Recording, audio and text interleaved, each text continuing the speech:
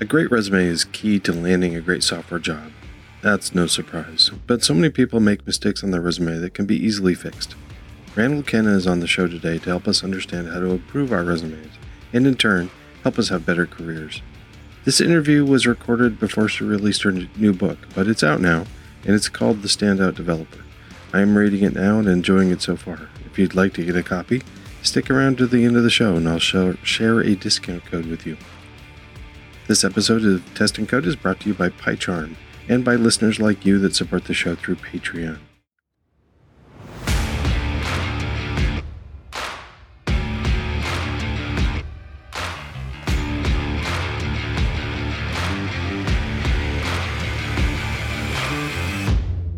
Welcome to Test and Code, because software engineering should include more testing.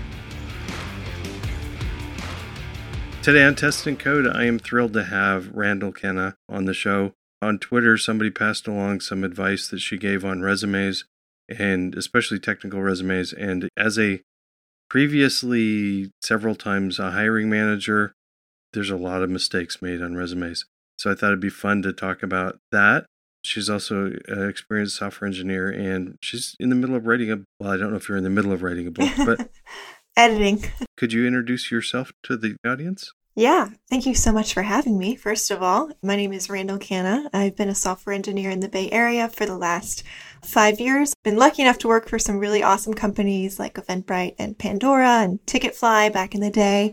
And now I'm really focused on giving back to the community in engineering because so many people gave so much to me when I was starting out and helped me out in my career that now I kind of want to do the same for others and give back to them. So I'm working on my second book right now, which is about landing your developer dream job. Well, I mean, you're a working software developer in the Bay Area. That's a coveted sort of thing right there. Did you start out in the Bay Area or did you move there because of a job? I moved here because of my coding bootcamp, actually, 6 years ago. And then I had to move back because didn't think I would be able to get a job very quickly right out of a bootcamp. And I got a job in 2 weeks and ended up moving back almost immediately, which was frustrating because I had just given up a lease. But it was also the best experience of my life and incredible.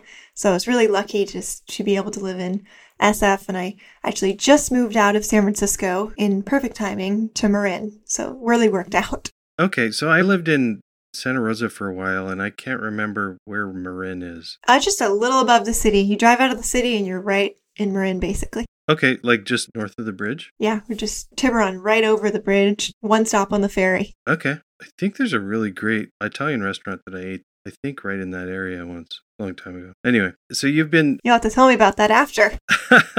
You've been doing this for 6 years now? You still having fun? You're not burned out yet? I am still.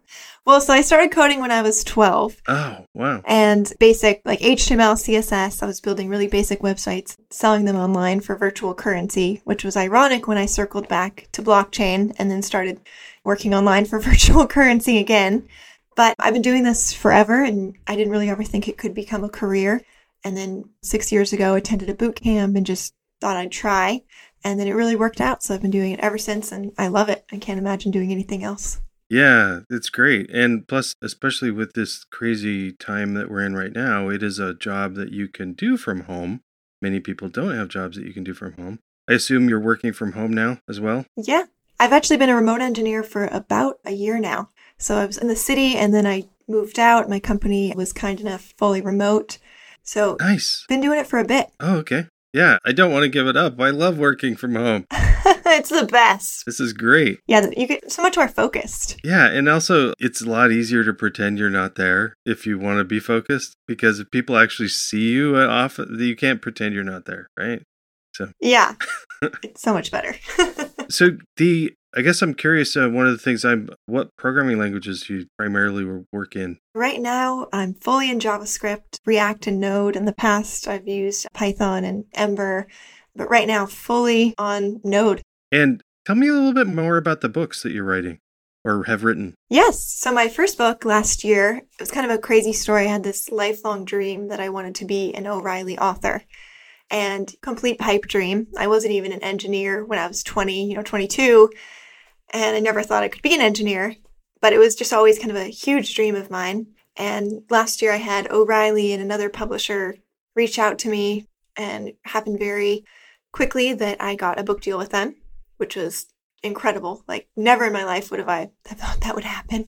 And then this year I decided to self-publish, and the second book is about landing your developer dream job and basically everything I've learned over the last 5 to 6 years of trying to job hunt as a junior engineer, especially out of a boot camp when you have no experience and you don't have a computer science degree. So how did they find you? What were you blogging? Did they get you from there? Or how did O'Reilly even know you existed as a writer of software stuff? Yeah. So I had an acquaintance that I had known in the past that was starting a book deal with O'Reilly, and some things had come up and he kind of needed to step away from the project a little bit.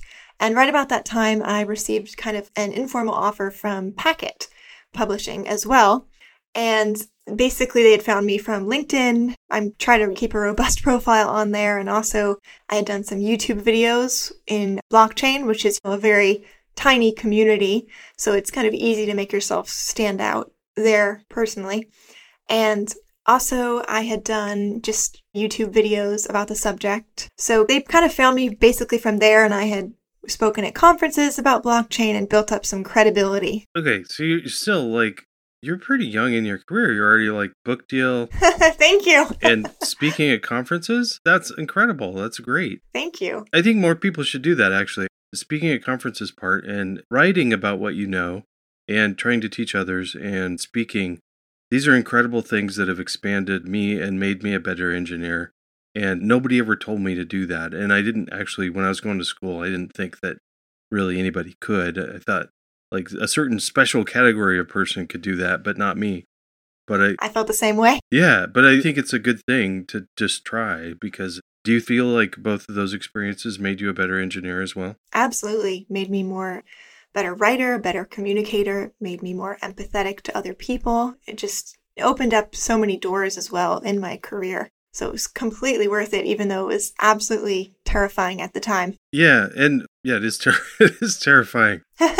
And I hope to write more. So I've got one book, and I hope to write more too, because it is a lot of work, but yes. The returns are way more than just the money you get, because I don't think that it's recommended to try to get rich on writing technical books. I think there's easier ways to get rich.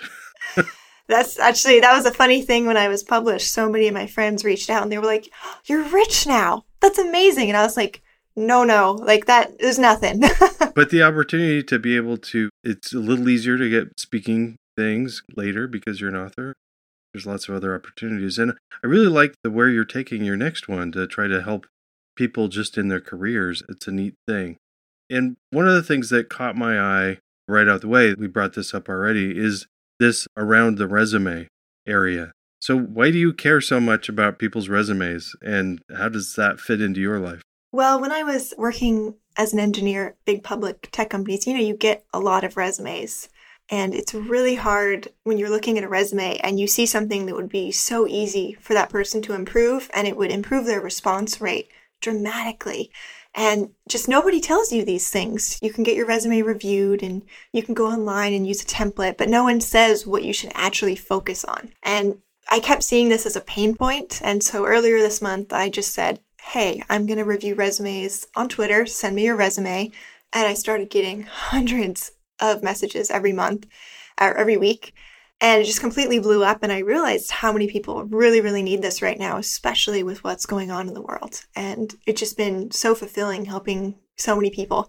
And I have since had to shut my messages down a little bit and get people on a waiting list, because it was taking up nights, weekends, mornings. It got very intense. I bet. Offer free advice and you'll get, especially in this climate, you'll get a lot. So is there stuff that we can talk about? Are there some things that everybody can apply to their resume that stand out that we can talk about on here? Yeah, definitely. I think some of the pain points that I saw was not detailing enough in your work experience. Like, you're not showing your wins and your accomplishments. You're kind of just saying, oh, I wrote tests, I mentored someone, and you're not being specific enough in your resume. So that was kind of a big thing that I've always seen for the last 5 years of reviewing resumes, that you're not kind of going enough into detail. So I think it's so important to put numbers on your resume. Like, how many users did the company get after you improved this feature? How fast did you speed things up? So that's kind of one thing that's really important to me. And then also tailoring your resume to the company is so huge. Like, I've seen a lot of resumes recently where they're trying to apply for a certain type of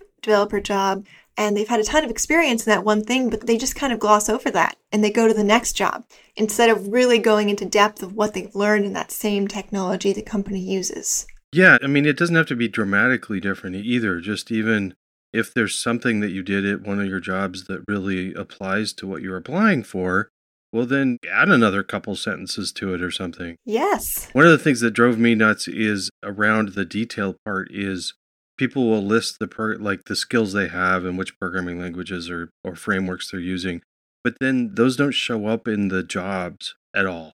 And I would like to see, like, maybe you've had 5 jobs. Well, what languages and tools did you use at those jobs? Because yes, it tells you a lot. Because I kind of need to know, okay, so you're you know Python, but have you used it? Did you use it at your last job? Have you used it at all of your jobs? Those sorts of things. Yeah, that's huge in a resume. I think being really honest about your skills and kind of detailing what you've done with those skills. Okay, so being more detailed with your history and what you did at different jobs. Thank you, PyCharm, for sponsoring this episode. I love running my tests right from PyCharm. There are many ways to run the tests, and I use lots of them. And every one of those also has an option to run the tests with the debugger, or with the profiler, or with coverage. Run with coverage, and now there are percentage of lines covered listed in the project tree right next to the file names. Select a file with low coverage, for instance, and visually you see exactly which lines are covered and which ones are not by colors in the gutter alongside the code. Coverage and PyCharm, 2 tools I use all the time, work great together. Awesome. Running with the profiler or with code coverage are part of PyCharm Pro and is one of the reasons why I use PyCharm Pro. Not the only reason to grab Pro, but it is super cool. Try it yourself by visiting testandcode.com/PyCharm. There, you can try PyCharm Pro free for 4 months and see for yourself if coverage in your editor saves you time. I think it will. I like the idea of wins, of including kind of success things that you had or something. That's neat. That has always worked out really well for me in the past.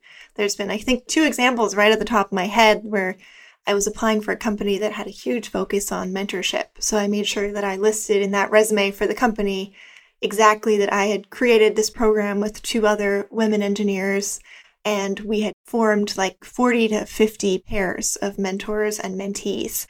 And just detailing that was huge because they actually mentioned in the interview on my resume that they had seen that and were like, that's exactly what we want. That's what we're looking for. So I think it's just so important to really kind of look into the company. And otherwise, you're sending your resume out into the void, you know? Well, so the flip side of that is, oh my gosh, that seems like a lot of work. I really have to redo my resume for every job that I'm applying for? I actually have a few versions of my resume that I kind of send out depending. So if you do the work over a weekend, it's not as bad. And I think later on in your career, it's not as important. Resumes aren't as important where I am right now because I have companies that reach out to me. But especially for people just starting out, you kind of have to fight your way in. Yeah. And I was tongue in cheek there a little bit. Of course, yes, you do have to redo your resume, and it is a lot of work. But it is a huge amount of work to read resumes and to hire people. So if other people are willing to take that time to try to figure out what you're doing, you should take the time to have that information presented for them in a way that's reasonable. So how about one of the things people get hung up on right away is, do I need to have a professional format or use a template that is, do I have to purchase a resume template or something like that? Is the template and the format, does that matter? And how much does that matter, do you think? Well, sometimes getting past the filters, that can be, you need a little bit of a simpler resume. If you're shooting your resume basically into the void, you know, you're applying to maybe 100 jobs per day. But I think if you're emailing a company individually and you found someone on LinkedIn and a recruiter and you reach out to them and send your resume, I think as long as it looks good and you're happy with it, it has great formatting and detailed work experience, the template isn't that important. But I do have to say I love using Canva for my resumes, so I'm a little biased there. I didn't even know you could do resumes in Canva. Yes, they're fantastic. They look really good, they're clean, and you can really customize them as well. Cool. I did my logo in Canva, so I love Canva also for simple things. Oh yeah, big fan. Okay, so any other good tips that apply to a lot of people? Yeah, I think really leaning on free tools because everything's online now. Like Grammarly, you can run certain areas of your resume through Grammarly, and that's free, and it'll tell you, exactly what you've done wrong. And there's websites like Resume Worded where you can put your entire resume inside that, and it'll give you exact details of what you have done wrong, and if you have poor spelling, if you have formatting issues. So just leaning on those kind of free tools. And then also sending your resume to all your friends is so important, because you don't necessarily see some error you've made, some spelling mistake, but that is the very first thing that a recruiter or a hiring manager, an engineer looking at your resume is going to see. So I think it's so important just to get a ton of eyes on your resume, like as soon as possible. Yeah, and don't just ask friends that will just tell you good things. If you've got somebody in your life that will be brutally honest with you, it's good to get that too. If it's a sibling or somebody in your family that is normally will enjoy the opportunity to pick apart your resume, that's a good thing. Yes, we all have those people. Maybe a neighbor or something. Yeah, a neighbor. Yeah, I think those are great ideas. Okay, anything that shows up on a resume that you've seen that really shouldn't be there? Oh gosh, yeah. Well, depending on where you're applying, there's a lot of people that put their photo on their resume in the US and elsewhere, depending where you're applying. That's completely fine. But in the US, generally, it's something that looks a little odd if you suddenly have your headshot or a selfie, and then you have your actual home address and you have personal information. So I think avoiding too much personal information and keeping it really professional is important. Yeah. Also, one of the things, so should somebody put their personal web address on their resume? I guess it depends if it's focused on what you do. Yeah. Okay. So let's say I have a technical blog. Yes. Should I put that on there? Absolutely. How about their LinkedIn profile? Oh, yeah. Yes, definitely. I think LinkedIn profile, Twitter, your blogs, kind of any notable thing you've done online, your website, those are all really great things to have. That's kind of one of the first things that I would look for is how does someone really dedicate themselves to the job? And not saying you have to work at night or weekends, but have you taken a course? Have you written a blog post? And not saying, you will never get a job if you don't have those things, but it's an immediate bonus if you say, oh, I have this certification and I took this course and I've written this technical blog post. And why wouldn't you take that extra win? Yeah. Also, I guess pay attention to stuff. One of the things I've noticed is, and maybe it's just because of people not too long out of college, but if you have a GitHub profile and there's a bunch of stuff in there, you have a lot of actually interesting things that you've been working on and passionate about. But there's also a bunch of junk in there that's like from when you learned some in a course or something. It's during class you had it in there. You don't need to keep those around. Maybe make those hidden. So if there's like some really old code that you're really not proud of and you're job searching, maybe make those private or get rid of them or something. That's a great tip. Because I think if you've got a technical blog or a LinkedIn profile, especially if you have a fairly common name, I really appreciate having that on your resume, because a lot of people do have a LinkedIn profile. And if your name is fairly common, if I Google you, I'm going to get like a ton of hits. So, it's impossible. Yeah. So help me out. Which one is you? I don't quite have that problem with my name, but I can definitely see that's a huge issue, especially when I was trying to find a candidate. And it's impossible to find someone online these days if they don't give that information to you. Yeah. So I appreciate a section on skills. So is that something you recommend people do? Yes, definitely. I think not listing too many skills, that's one of the things that I've noticed quite a bit in resumes, is that they list maybe 40 to 50 skills. And there's no way that one person is an expert on all of those skills. It's kind of like they've listed either buzzwords or they've listed things that they've used for the past 10 years. So I think it's important to really focus on the important skills. I definitely agree. And I used to start collecting a bunch of skills and put everything on there that I've ever touched at all. But then I realized... I did that too. I realized that there's a lot of stuff that I've done that I don't want to do again. And so yes, don't list stuff on your resume that you don't want to do again. Oh, I love that. I totally agree with that. That's kind of the thing about tailoring your resume to the job. It's if you don't want to work in some technology, you haven't used it in 5 years, don't emphasize that anymore. So I'm totally agree with that. And one of the things you wrote on Twitter, I think it was you, saying don't put something on your resume that you're not willing to talk about. Yes, that was me. And I've noticed over my last 5 years of interviewing people is they put a skill they haven't touched in a long time. Or one time I was interviewing a very junior candidate and he had JavaScript and Ember and multiple frameworks on his resume. And then he came into the interview and he couldn't even write a JavaScript function. And that's totally fine if you're junior and you're just starting out, but you have to be honest about that. So I think it's really important to be really honest on your resume. Yeah. I mean, if you kind of are familiar with these just because you did like a survey class and you kind of like read a couple paragraphs about it, I don't know, that maybe shouldn't be on your resume anyway. But if it's something that you'd like to learn and then just, I guess, be honest about it and say, have that in your education part of, I did learn a little bit about Ember and I thought that was fun. I'd like to learn more. Because I am very frustrated when there's a skill that I am actually looking for. So I ask somebody about it and I get the answer of like, well, I don't really remember because it was just a little project that I did about 8 years ago and I don't remember much about it. Like, why is it on your resume then?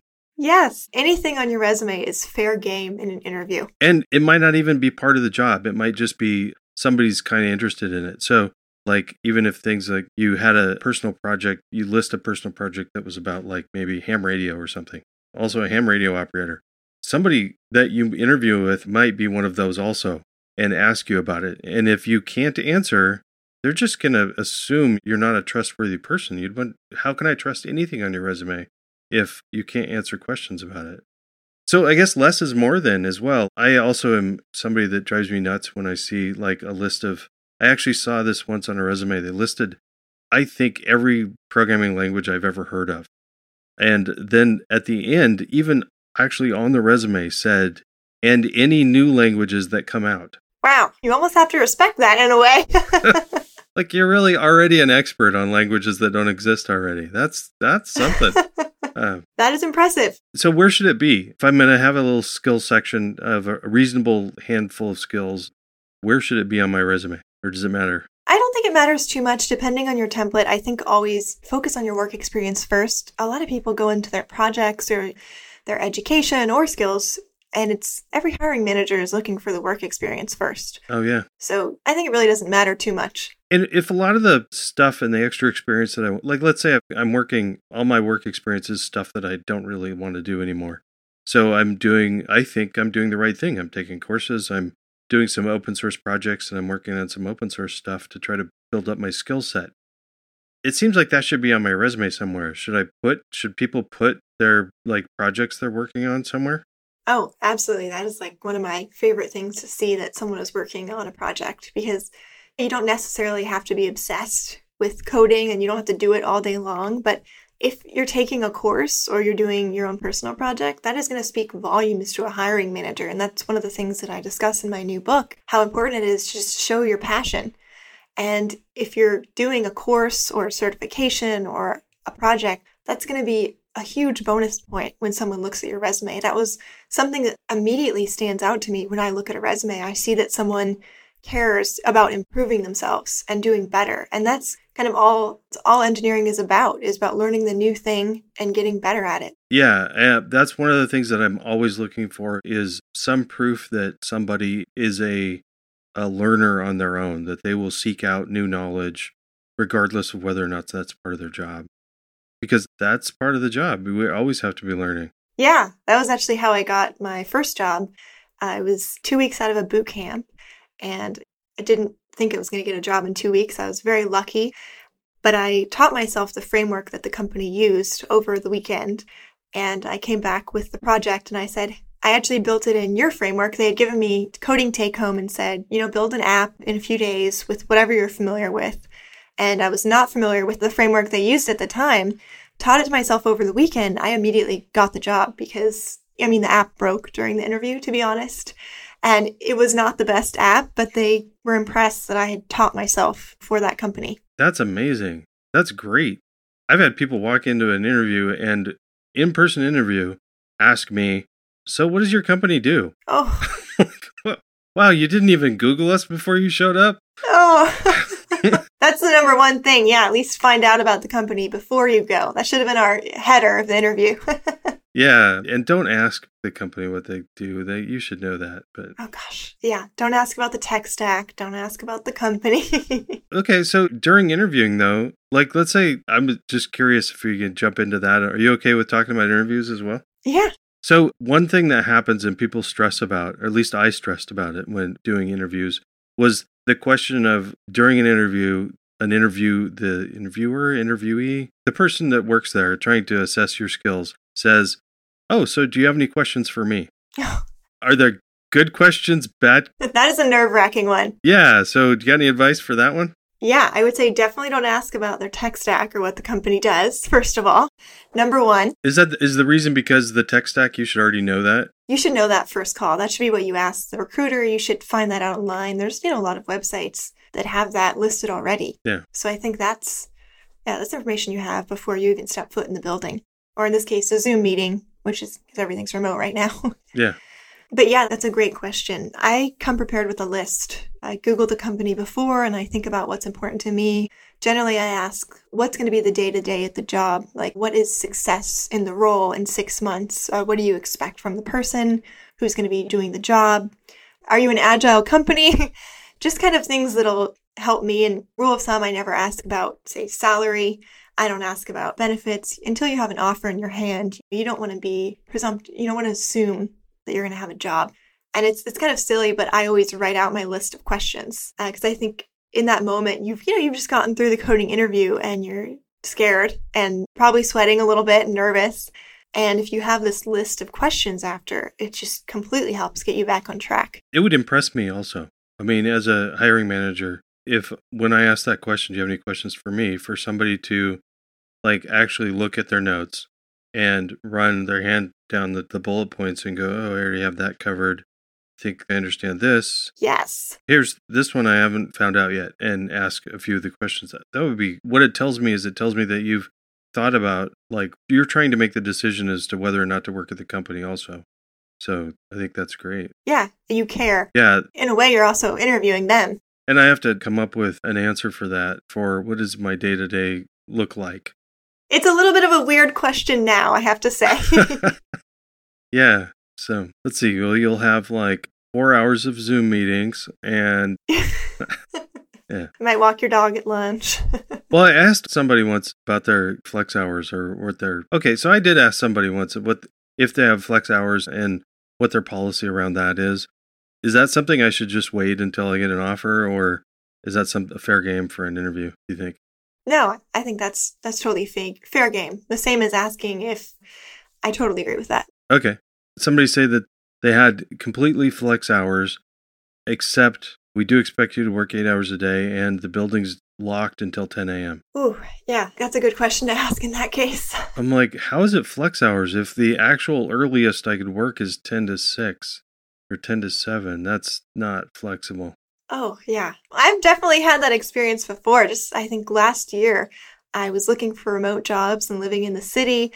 And one company said they were totally remote friendly. And if I could come in rarely, that would be great. And then I was like, okay, we'll continue with the interview process. And then I got a little further along and I asked the CEO about the remote policy. And she was like, well, we'd really like you to come in at least once a week. And then if there's really important meetings, we'd also like you to come in. And I was like, well, you have the job advertised as remote, and that's more of not remote. So I did not move forward with that company. Yeah. Also, I had, another company I asked, this was during the recruit policy. So I had a recruiter call me and I said, so just can you kind of be honest about what the work-life balance is with this company? Because my family life's important to me and stuff. And she said, well, there are a lot of employees that do only work 40 hours a week, and that's okay. Wow, only. Only 40, and that's okay? These are oddballs, but we tolerate them.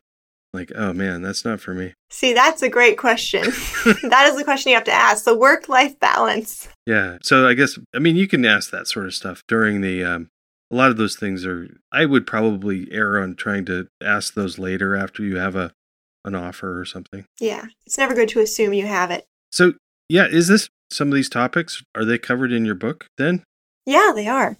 My book is basically everything that I wish someone had told me when I was kind of starting out, and frankly, even now, all about building your engineering brand and building a blog and getting on Twitter and getting an audience, and then what I do exactly to pass the coding interview, what I do in the negotiation stage, kind of just everything you can imagine about from trying to get a developer job to landing it. That sounds wonderful. I'm going to have to read this. Thank you. I mean, thank you. I'll send you a copy. Even though I currently have an engineering job and I'm not really looking, but I love that sort of stuff. And also just to be able to give advice to other people. I totally wish I had that sort of stuff when I was starting out. I probably went half my career without doing anything online, no blog or anything. And I wish I would have started right away. Oh, yeah. I've only been working as an engineer for 5 years, but the first few years I thought if you were a serious engineer, you're not on Twitter and you're not doing blog posts. And I thought I would just be heads down coding. And then a while later, I kind of spoke at some conferences and some meetups, and I wrote some blog posts, and doors just started opening everywhere. And suddenly I had companies like Google and Facebook and LinkedIn reaching out where I didn't need to apply to jobs anymore because they were coming to me. And I realized how profound, like how big the impact is if you just create an online presence. Well, yeah, it's an online presence and a brand, but it's also just showing that you care about giving back to the rest of the community also. And I don't have like a ton of followers on Twitter, but it's sometimes a lot more effective than Google. If I have a coding problem or something, I could Google it and there's a million answers and most of them are over 5 years old and not relevant. Or I could ask the people on Twitter and I get an answer in minutes. Yes. Every engineer should be on Twitter now. It's just huge for engineers. Yeah. And it's humbling. It's interesting. If you both blogging and writing on Twitter, one of the best things I've learned is that people will come out of the word work to tell me I'm wrong. And it's okay. You have to be okay with getting corrected because you learn. One of the best ways to learn how to do something is to write a blog post on how to do it and have it be wrong and have a million people tell you what the real answer is. And then you can update your blog post and then you'll look like a hero. I love that. That's very true. But I was actually afraid. So when I started blogging a lot, I was blogging on random stuff. I do like the idea of picking a topic. So when I started writing a technical blog, it would just be whatever I felt like a version control hack or just random things. And I think that's fine at first to just sort of get an understanding of what you enjoy writing about.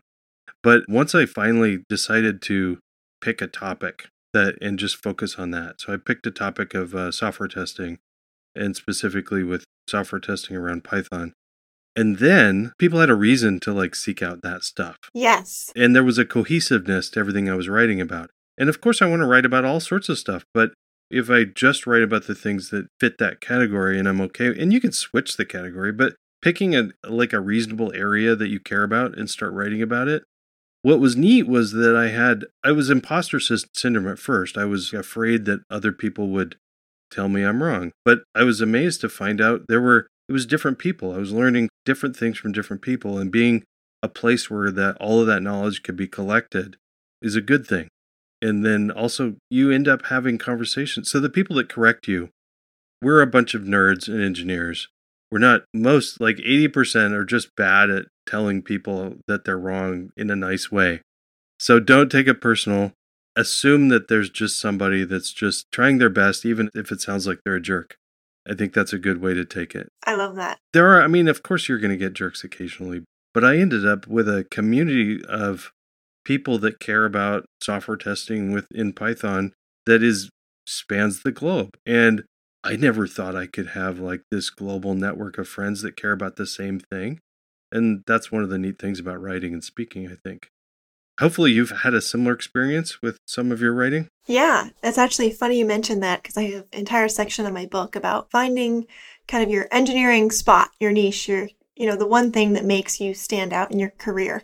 Because I think it's, for me, when I started looking into blockchain and taking some courses and blogging about it and doing videos, I created kind of this huge presence, especially in such a tiny area. And that's when things really started blowing up in my career. So I have a whole section about that in the book and how profound that can be. And so when is this coming out? June 23rd. Oh, just right around the corner. I'm pretty excited. We kind of got off the topic of resumes and interviewing and stuff. Is there like some great thing that you were hoping to talk about that we didn't cover already? Oh gosh, I feel like we covered a lot in this amount of time. Yeah, I think so too. I would say people should read your book if they want more, right? Yeah. Actually, that's one of the things I want to work on next. I want to work on just like a resume toolkit for engineers, because it's clearly, my book is covering a lot in resumes, but this will be walking you through exactly how you should write your resume. Okay, awesome. Well, thanks so much for taking the time to talk with me today. Thanks for having me here. Thank you, Randall. Great advice, and I wish you lots of luck on the new book. Her book is called The Standout Developer, and the subtitle is A Complete Guide for Developers on Job Hunting, Acing the Interview, and Landing the Job. If you'd like to take a look, head over to testandcode.com/standout, and you'll save a few bucks. Thank you, Patreon supporters. Join them by going to testandcode.com/support. Even $1 a month helps keep the show going. Thank you. And thank you to PyCharm for sponsoring this episode. The link for the extended pro trial is at testandcode.com/PyCharm. That link is also in our show notes at testandcode.com/122. That's all for now. Now go out and test something, or maybe revisit that resume.